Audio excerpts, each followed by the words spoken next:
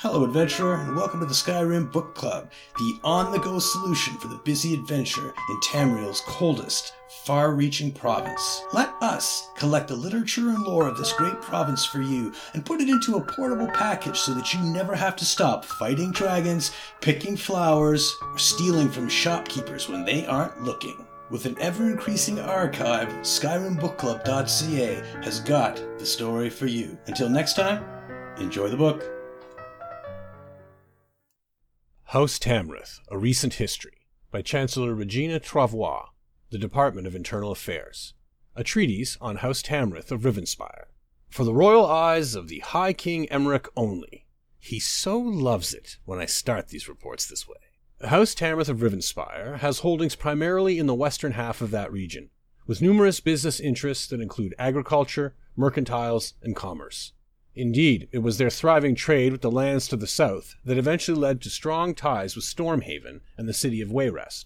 In many ways, the rivalry that marks the interplay of the three most prominent noble houses of Rivenspire, Tamrith, Dorrell, and Montclair, dates back to the late period of the First Era, as each house established its reputation and its fortune, and helped the region prosper. Of the three, Tamrith has the strongest tradition of piety and religious commitment, and the house has often called upon Arkay as its personal and most favored deity.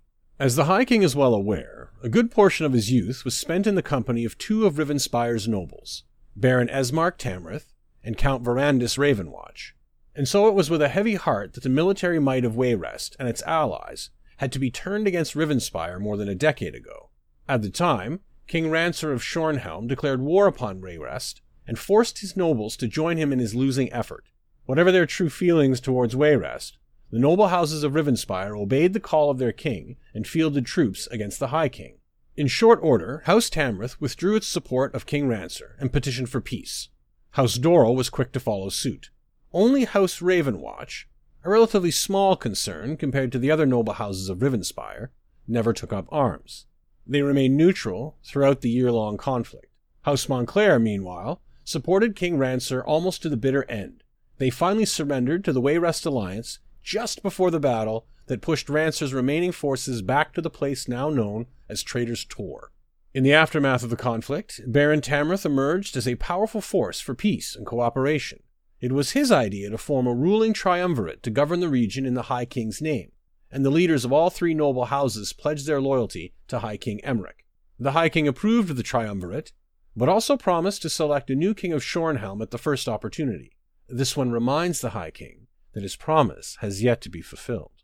Baron Esmark Tamrith married the daughter of House Elda, Janice, thus combining their fortunes and creating an even stronger political entity.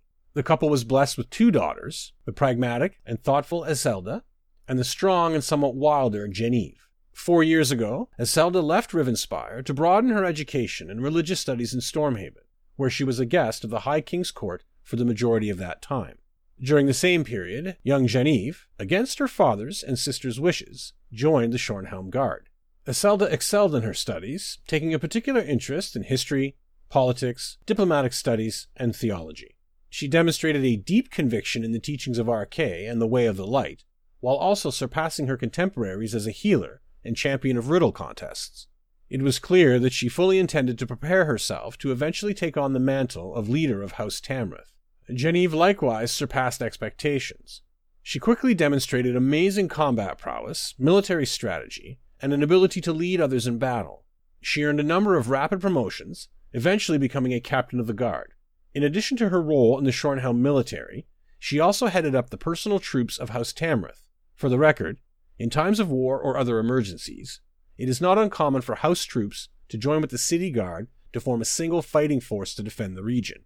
If Genevieve has a fault, it is her quick temper and love, some might say need, of constant action. It is with sad tidings that I report of the death of Baron Esmark Tamrith.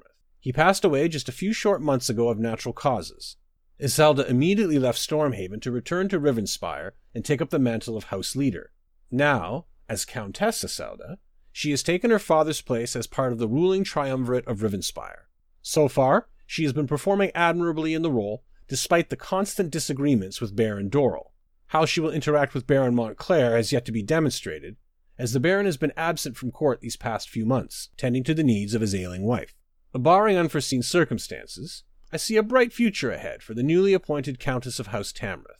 For the High King, Chancellor Regina Travois, the Department of Interior Affairs.